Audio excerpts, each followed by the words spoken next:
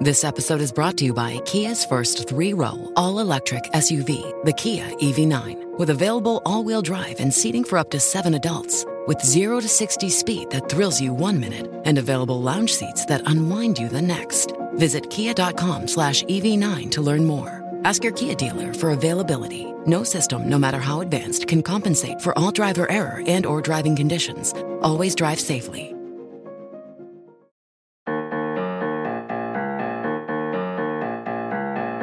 You're listening to the Reversing Climate Change podcast by the team at Nori, the carbon removal marketplace. This is a show about the innovators and entrepreneurs developing solutions to climate change. Hello and welcome to the Reversing Climate Change podcast with Nori. I'm Ross Kenyon. I'm one of the co-founders of Nori and the head of creative and marketing here. I'm happy to introduce you to our new CEO, Matt Trudeau. Matt recently joined the company. Debating about when we should have Matt on. We could have done a little bit earlier and had you been extremely green in the horn, Matt. We could have waited a little bit longer and had you been a seasoned carbon removal veteran, salty and grizzled. And I think we chose somewhere in between. So I'm liking this exact moment in time to do this on September 12th. Good to finally have you here.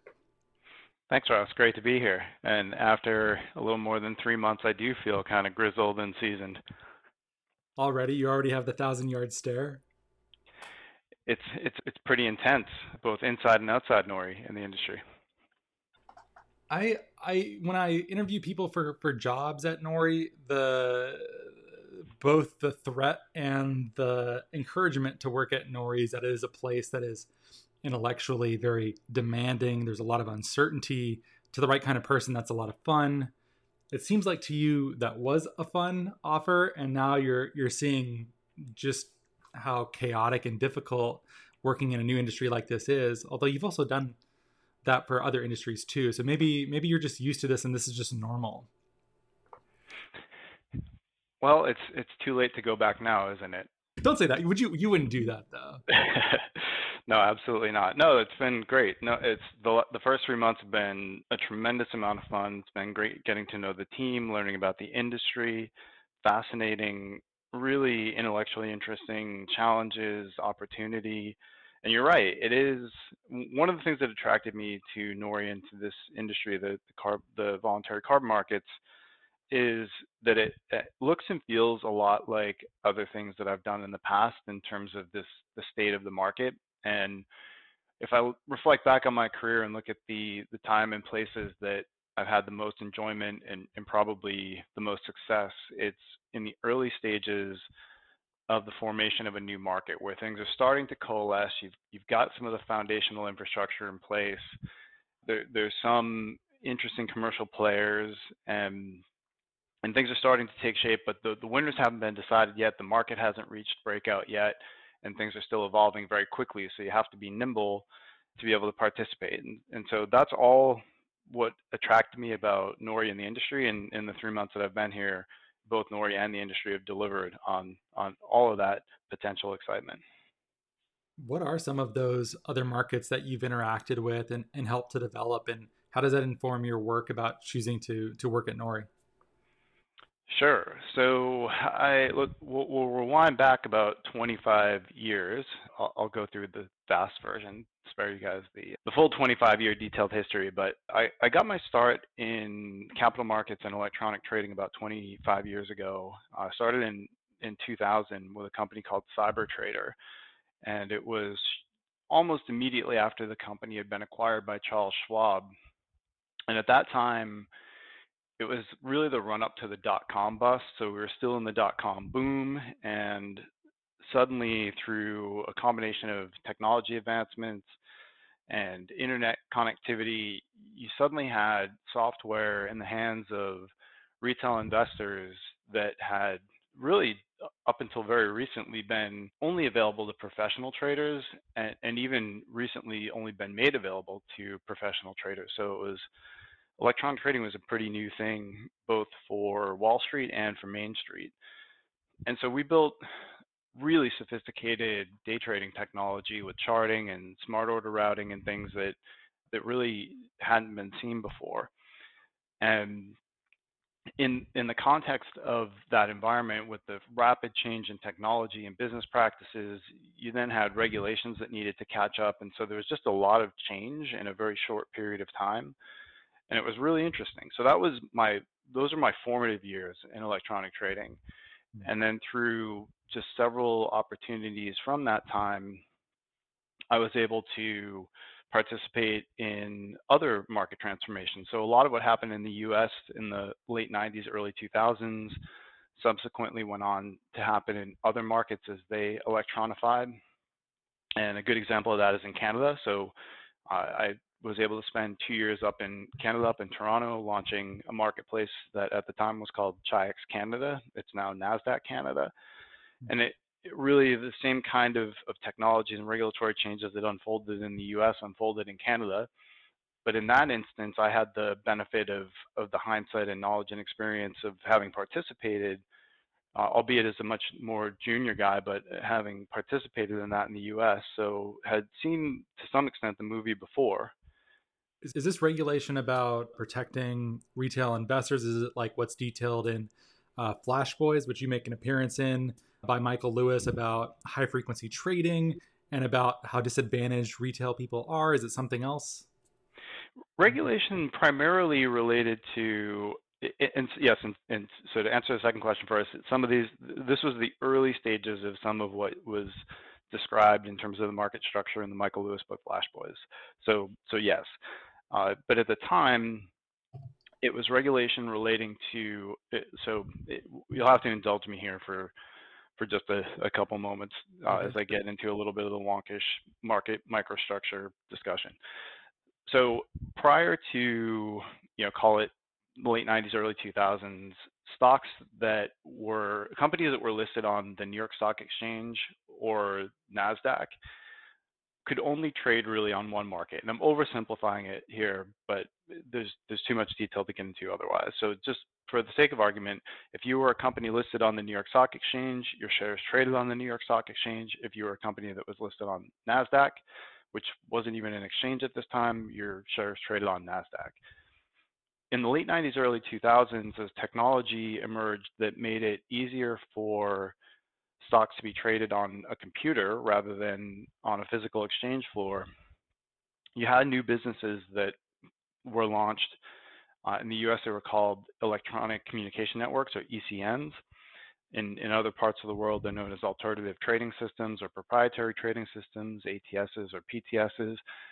And what happened in the US is there was suddenly just an explosion of these ECNs that came online to try to compete with New York and NASDAQ using superior, higher performance technology, lower pricing, and direct market access, where, for example, retail traders could start to access the market directly from their desktops. And so with the increase in the power and capabilities of the technology, the regulations were designed for a world in which people were filling out paper tickets, doing trading over the phone or physically on the floor of an exchange. And so as shares started to trade on all these different platforms, new problems emerged for the market. How do you determine what the best available price is if the shares are trading across 4 or 5 different platforms versus one? How do you ensure that brokers are routing their customers' orders to the marketplace that has the best available price? And so all of the regulatory changes that were happening around that time were to deal with these new and emergent competing marketplaces. So you're coming out of a regulatory environment. I mean, obviously the U.S. Equities market is probably among the more regulated and more, I don't even know how to say it. Is it not one of the most credible financial institutions on the planet, which probably doesn't bode well since it's had so many problems. But you've seen it go from being pretty nascent, interacting with the electronic environment, to being something that is now pretty much, I imagine all trading is digital at this point. So you witnessed the changeover from 56K basically to what it is now. Yeah, yeah. Well, I can tell you that there were instances where I actually did take a paper ticket and slide it into the timestamp machine when I took a trade over the telephone, and there were pink tickets for sell orders and green tickets for buy orders, pastel, both of them. I don't know that really functionally exists for the most part anymore. So it is, I think, essentially all electronic at this point, but I am old enough to remember paper tickets. So yeah, look, if you start with the complements to the U.S. equities markets, they are the most liquid in the world, most sophisticated, in many ways the most efficient. And so the proponents who think that everything works just fine would say, look, investors have never had it better. They can get a trade execution done in less than a second, so instantaneously essentially get the prices that they see on the screen. There's greater liquidity than there ever has been. There's more participants than there ever has been, and by and large, that's true. So when you look around the world, I would say that the U.S. equities markets are the leading equities markets in many regards. On the other side, and this is some of what's covered in Michael Lewis's book, in the really arcane elements of the market at highly technical levels where milliseconds, microseconds, nanoseconds start to matter, there are some inefficiencies, and some of those are structural inefficiencies that are persistent. And some of that is actually a byproduct of the regulation. So, one thing that I've learned in operating in a variety of different regulatory environments with different rule sets and different market structures is that it's really, really hard to solve for everything. So you have to look at who are your primary constituents, what are you optimizing for, and what are you willing to trade off. And so while the U.S. equities market is the most liquid, probably the most efficient in the world, there definitely are some trade-offs, and there's always room for improvement. And so a lot of, I would say, the work that I've done, at least in the equities markets, has been about creating more competition, price competition for the incumbent exchanges, technology competition, making things more transparent, more efficient. And I think that a lot of the businesses that I've been a part of have been successful in those types of endeavors. And the markets overall, I think, are arguably much more efficient today than they were 20 years ago, even with all of the emergence of technology in a market that's become so complicated that someone who is a trader in the 1970s, for example, might not even recognize the market today. How do you solve for fairness in a case where the book details? You should read Flash Boys by Michael Lewis if you haven't. It's a really fascinating tale here. But there's an arms race for nanoseconds, and high frequency traders, are being able to extract rents essentially out of the financial system.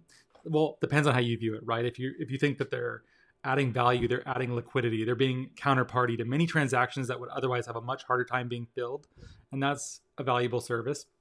If you take a more grim view of it, they're basically creating phony transactions that they're able to manipulate, basically just to extract money from the financial system to the tune of billions, maybe more, I don't even know, a lot of money. But you're trying to design a system that doesn't create an arms race dynamic like that. What are you trading off? Are you giving something up for fairness? So the arms race part is an interesting question, because I do think that there is undeniably an arms race, and even some of the high frequency trading firms, and I think this is, if I recall correctly, was maybe a point that was made in the book.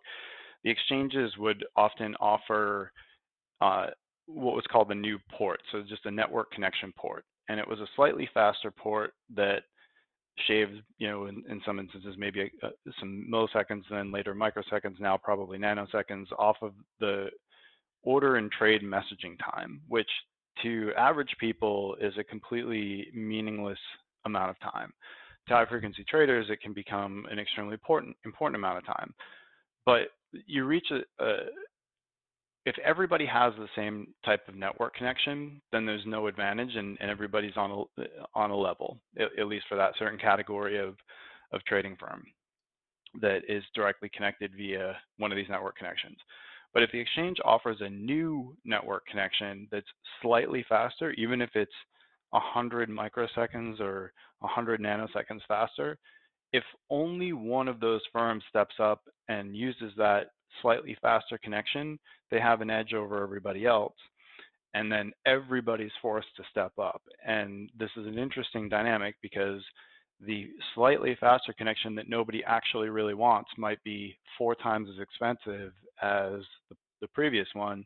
So long as one firm takes advantage of it and everybody then steps up, everyone's costs just went up, and all they did is reach a new level of equilibrium. So they really, in the long run, get no advantage, but do increase their costs. So that's one of the.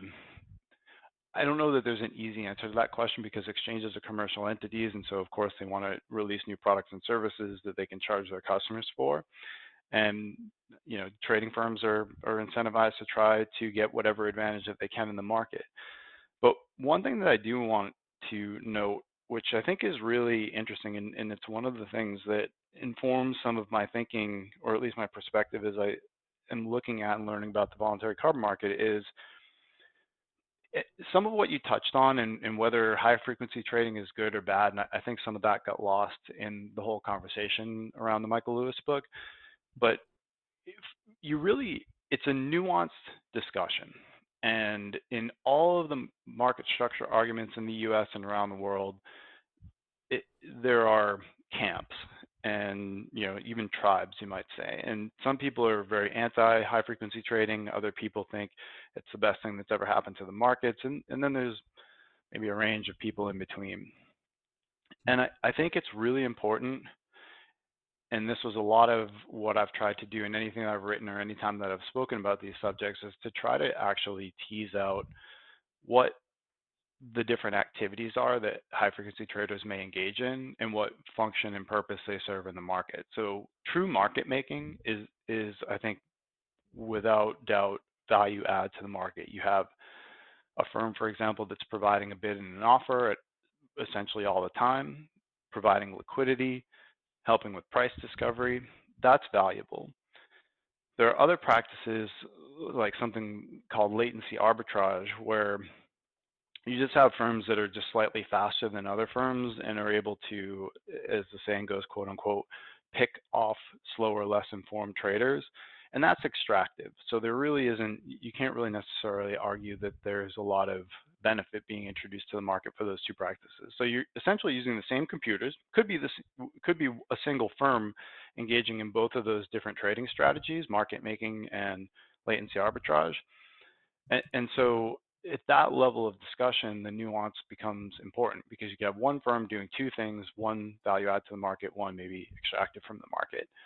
And when I look at a lot of the arguments now, 3 months into the voluntary carbon market, there's a lot of similarities in terms of different ideologies, different camps, different tribes, and a lot gets lost in these very sort of monolithic arguments where there isn't any opportunity for nuance, or there isn't enough opportunity given to nuance.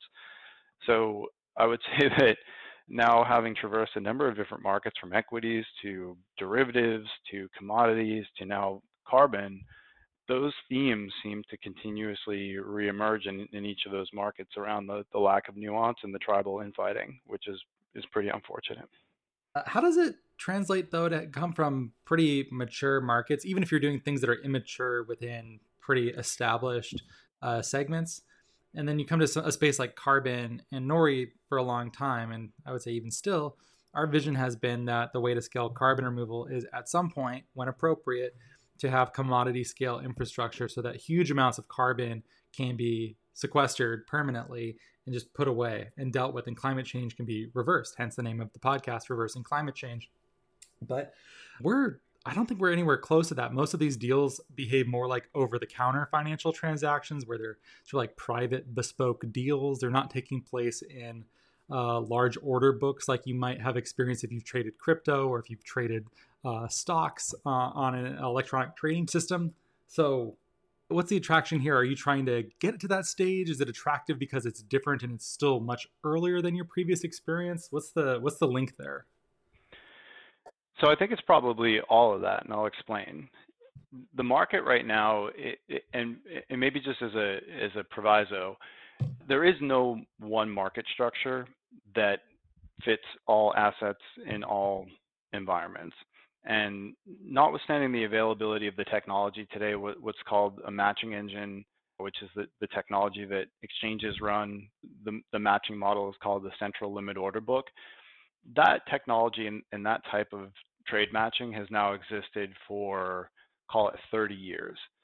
And it's widely adopted in equities trading, derivatives trading, so futures trading, options trading, currencies trading.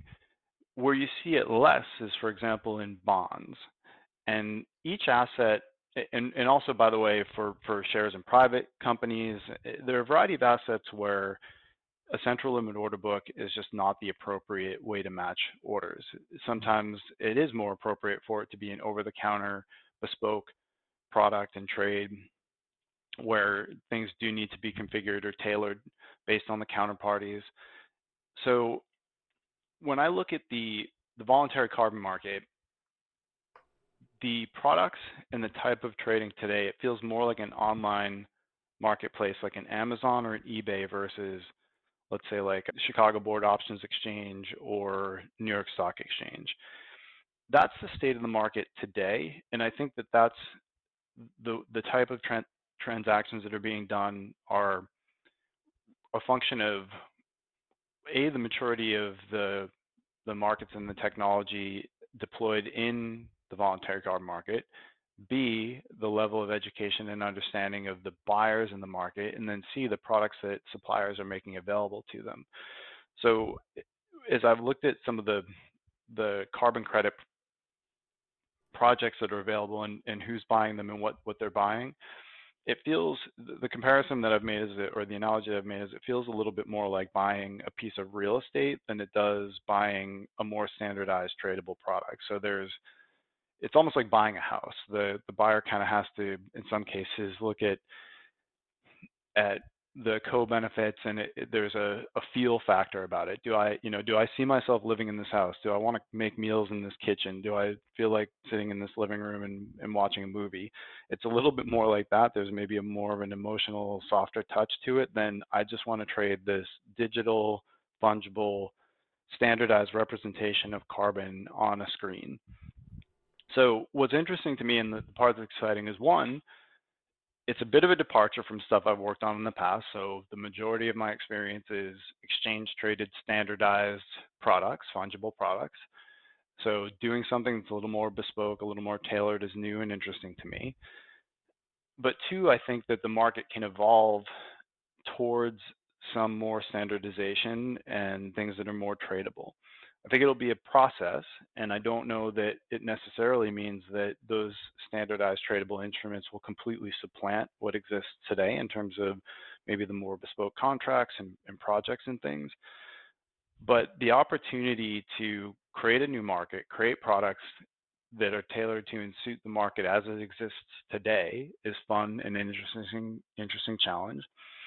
And then thinking about how all of the knowledge, experience, and expertise that I bring from more traditional capital markets to the team at Nori, and how we can combine, graft that onto all the carbon markets knowledge that the team here has, and envision what the future could look like in terms of the development of Nori's marketplace specifically, but then the voluntary carbon market more broadly, is pretty exciting. It's a massive opportunity. There's a lot of really, I think, interesting white space that we have to operate in to define and design products and services to both meet the market's needs and help them transition to a new, more efficient, more transparent, higher integrity marketplace than maybe we have today. Well, as recently as today, you were joking, you even shared an XKCD comic about the proliferation of standards. And I'm curious if you've seen how standards have consolidated in other industries that you've worked in. Granted, I imagine some of these standards are actual proprietary financial products that are being designed by a for-profit company. So the dynamic is a little bit different than carbon. But how do we deal with this within carbon, where there's tens of different standards bodies that are all competing for influence, for what kind of additionality or permanent standards should be codified for the entire carbon removal or even voluntary carbon market sector as a whole? There's sort of a a really huge amount of these things. And even as someone who works in this space, I find it difficult to keep up with all of them and all of the details of all of them. I mean, frankly, it's a full-time job or the full-time job of an entire department to participate in and set these standards. So what might you predict for such a proliferation, given your experience in other parallel industries? Sure. So I'll give maybe a couple of examples. One where I think the industry managed to get it together globally and develop a common standard that really has functioned extremely well globally. And then maybe some examples of some either standards that are in the process of being developed or situations where I don't know that you'll ever see a common international standard. So one standard that is pretty common internationally across virtually, I think, all financial markets at this point is something called the Financial Information Exchange Protocol, or FIX in the industry parlance. And so fixprotocol.org is a nonprofit, and they publish a specification that describes how computers essentially via API can talk to each other in the financial markets. So trading firms talking to their brokerages, brokerages talking to the exchange, so how the computers communicate back and forth with each other. And going back to that early stage of the development of the electronic markets that I was talking about earlier, when you had this proliferation of markets, when they first started up and there was no standard, each of those different ECNs or alternative trading systems and the exchanges themselves all had different API specifications. And so, and some of them were proprietary and they had IP around them. And if you wanted to use them, you might have to license them and pay a royalty. So if you rewind back to that state of the markets, if you were some sort of actor in that market that needed to trade on multiple different venues, that meant that your technology team had to read, understand, and implement each specification for each of those trading counterparties that was heterogeneous. And that just created inefficiency and operational overhead and cost for everybody. And the only firms that really benefited from that were the incumbents that you sort of you had no choice. You had to go and use their protocol because you had to access that market for either the products that traded there or to access the liquidity. And so the industry finally just decided to get together and try to deal with that. And they created this thing called FIX. And now pretty much every financial exchange in the world and banks and brokerage firms, everyone uses FIX to talk to each other. And that just created a common set of standards that removed all that inefficiency. That's great. That's global. And it's an arguably amazing success.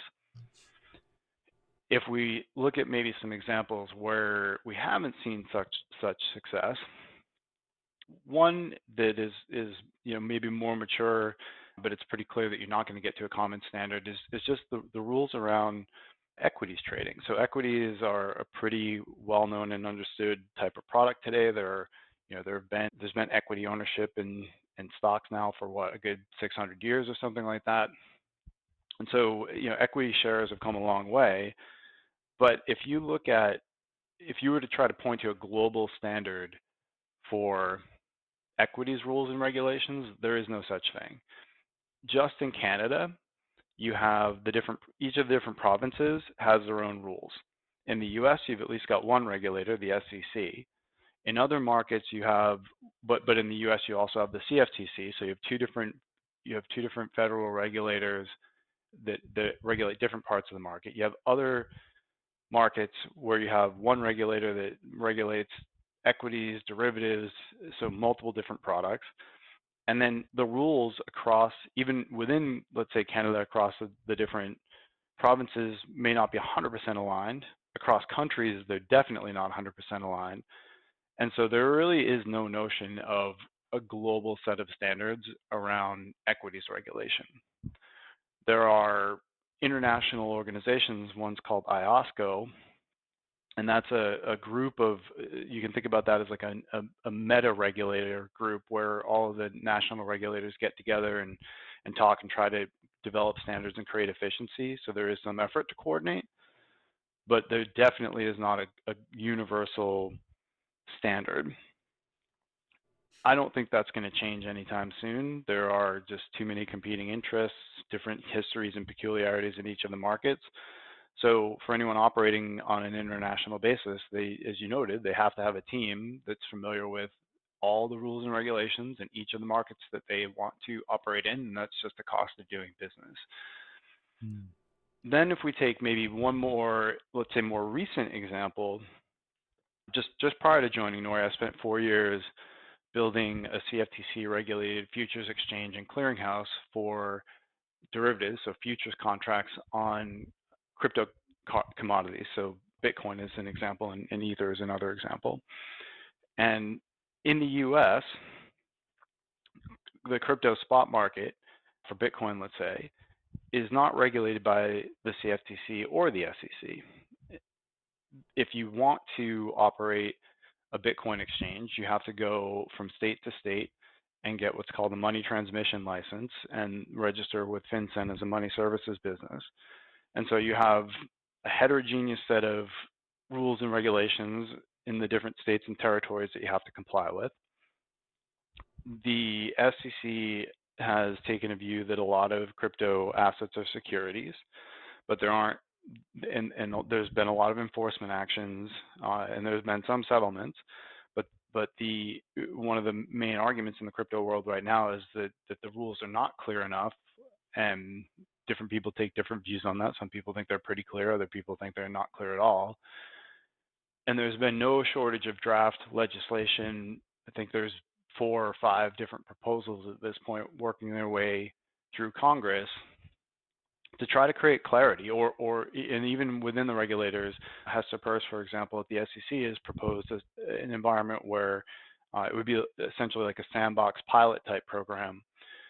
So it's just another example of an industry that there's new technology, new business practices, new products, regulations trying to catch up, and there is no current standard either within the regulatory environment or at a policy level.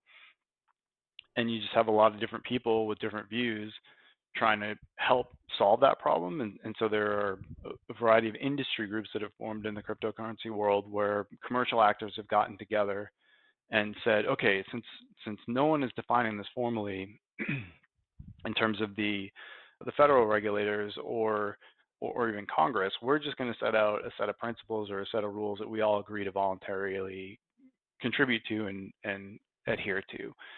And that's all well and good, but it doesn't create any sort of regulatory clarity. And I definitely have seen some of that in the voluntary carbon market in terms of just efforts to try to create some sort of standard, but without any, I would say, formal blessing that ensures that companies can confidently operate in accordance with a standard and not face regulatory or commercial risk.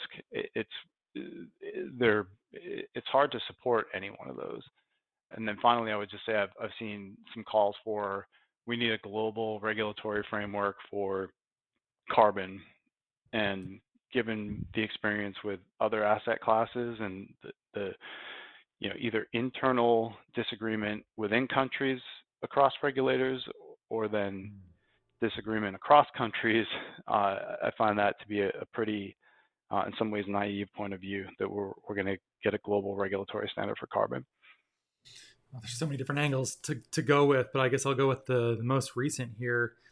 I also have the thought that maybe too much standard setting can ruin some potential for innovation. I think when you're in a room and too many people agree too much, I feel called as my duty to maybe throw a little bit of a monkey wrench and try and say, like, actually, here's a counterexample, or here's a spot where these ideas, while they sound good in this case, don't work as well here. I think if you get everyone in a room to agree about everything, that's part of, I'm going to make a most Ross of Ross connections here. Is that not like the UN Security Council where, Russia, China, and the US are never always going to agree, especially not right now. So they just veto the proposals of the other countries. And there's really not a process of like agreeing to something. In some cases, maybe be worthwhile to have different spheres of influence. God, am I just reinventing the Cold War right now? But surely that might work better, at least for decision making, than just having a Security Council where everyone has that same type of authority. wow, what did I just get myself into? Good luck, Matt.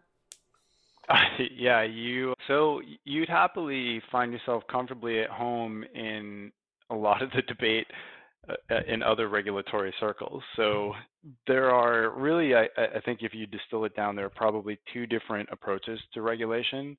One is called a rules-based approach, and the other is called a principles-based approach.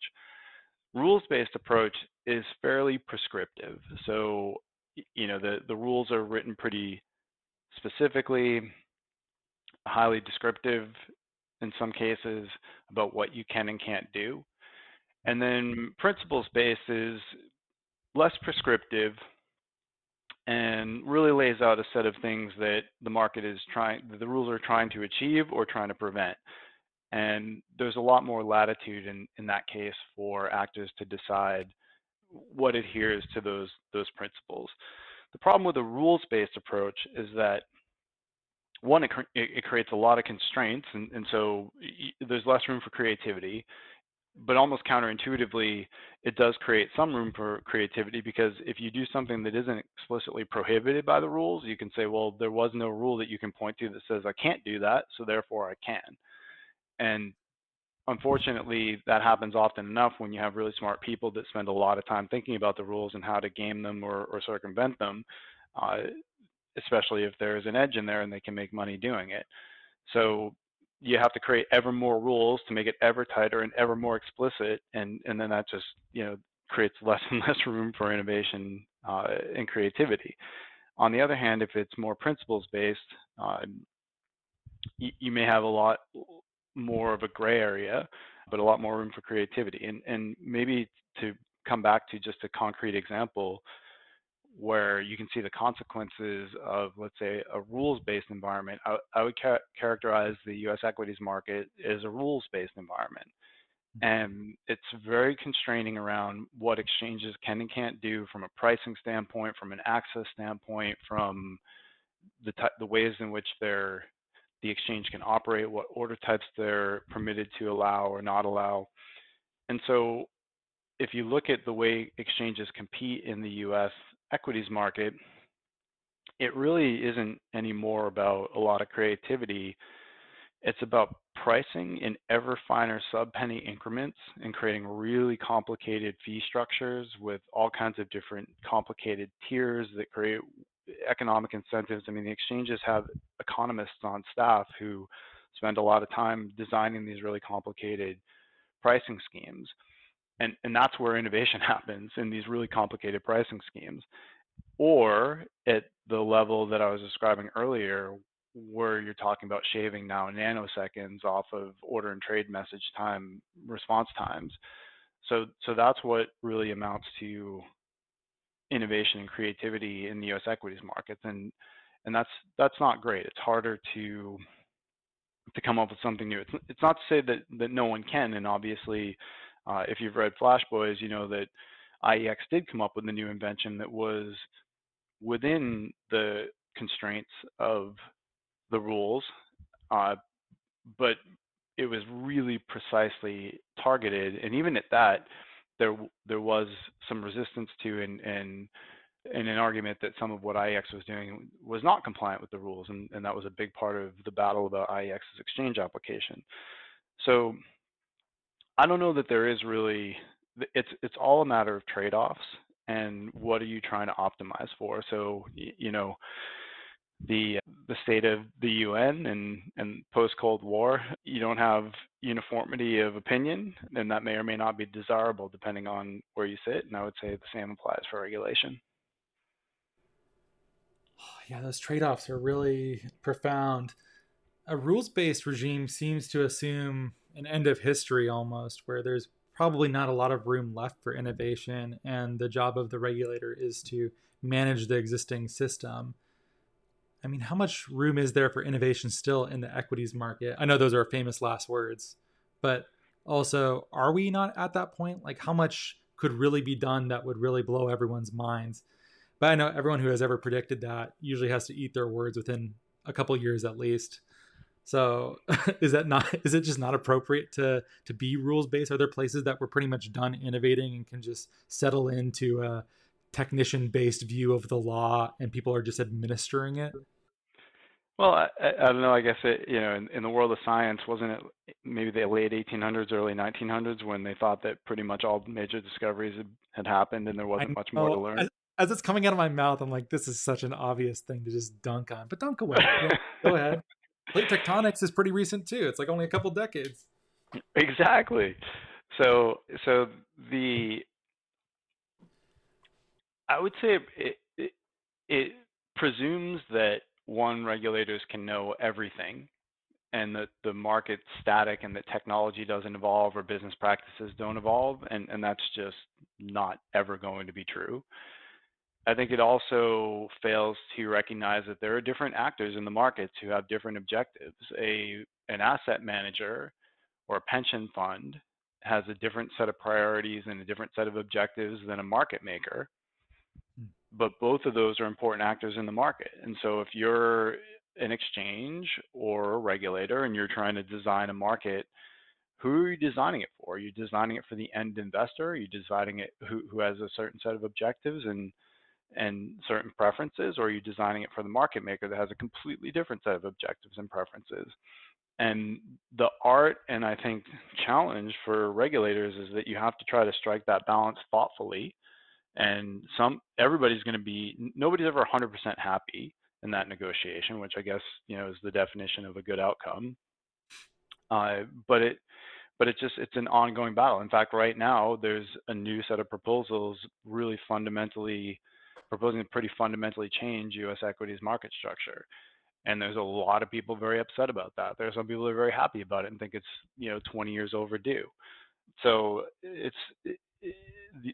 you take all of that and then recognize that regulation by definition has to be a slow and conservative process and almost Hippocratic oath, do no harm type of environment.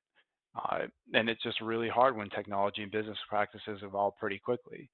But then you can look for opportunities to innovate in different ways. And I would say, if we want to point to a concrete example of that, the exchange traded fund, or ETF, is a relatively new invention. So that doesn't have anything to do with the way exchanges match orders and create trades. It's a new product that can list on an exchange. And it, in the case of, let's say, the Spiders ETF, that allows an investor to get access to the entirety of the S&P 500 index through one share or one type of share, rather than having to buy shares in all the individual constituent companies. That's an interesting innovation. Another would be the GLD ETF, or the gold. It's the gold ETF. So prior to the invention of GLD, if you wanted to own gold, you could buy bars and store them in a vault.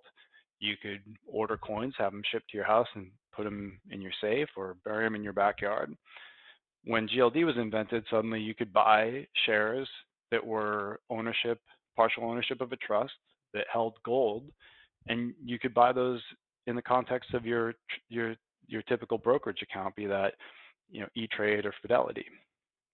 So it does feel like there's still opportunities for innovation. It may come from places that you don't necessarily expect, and so taking this all back to some of the things I find really exciting about the voluntary carbon market is we don't have really clearly defined regulations.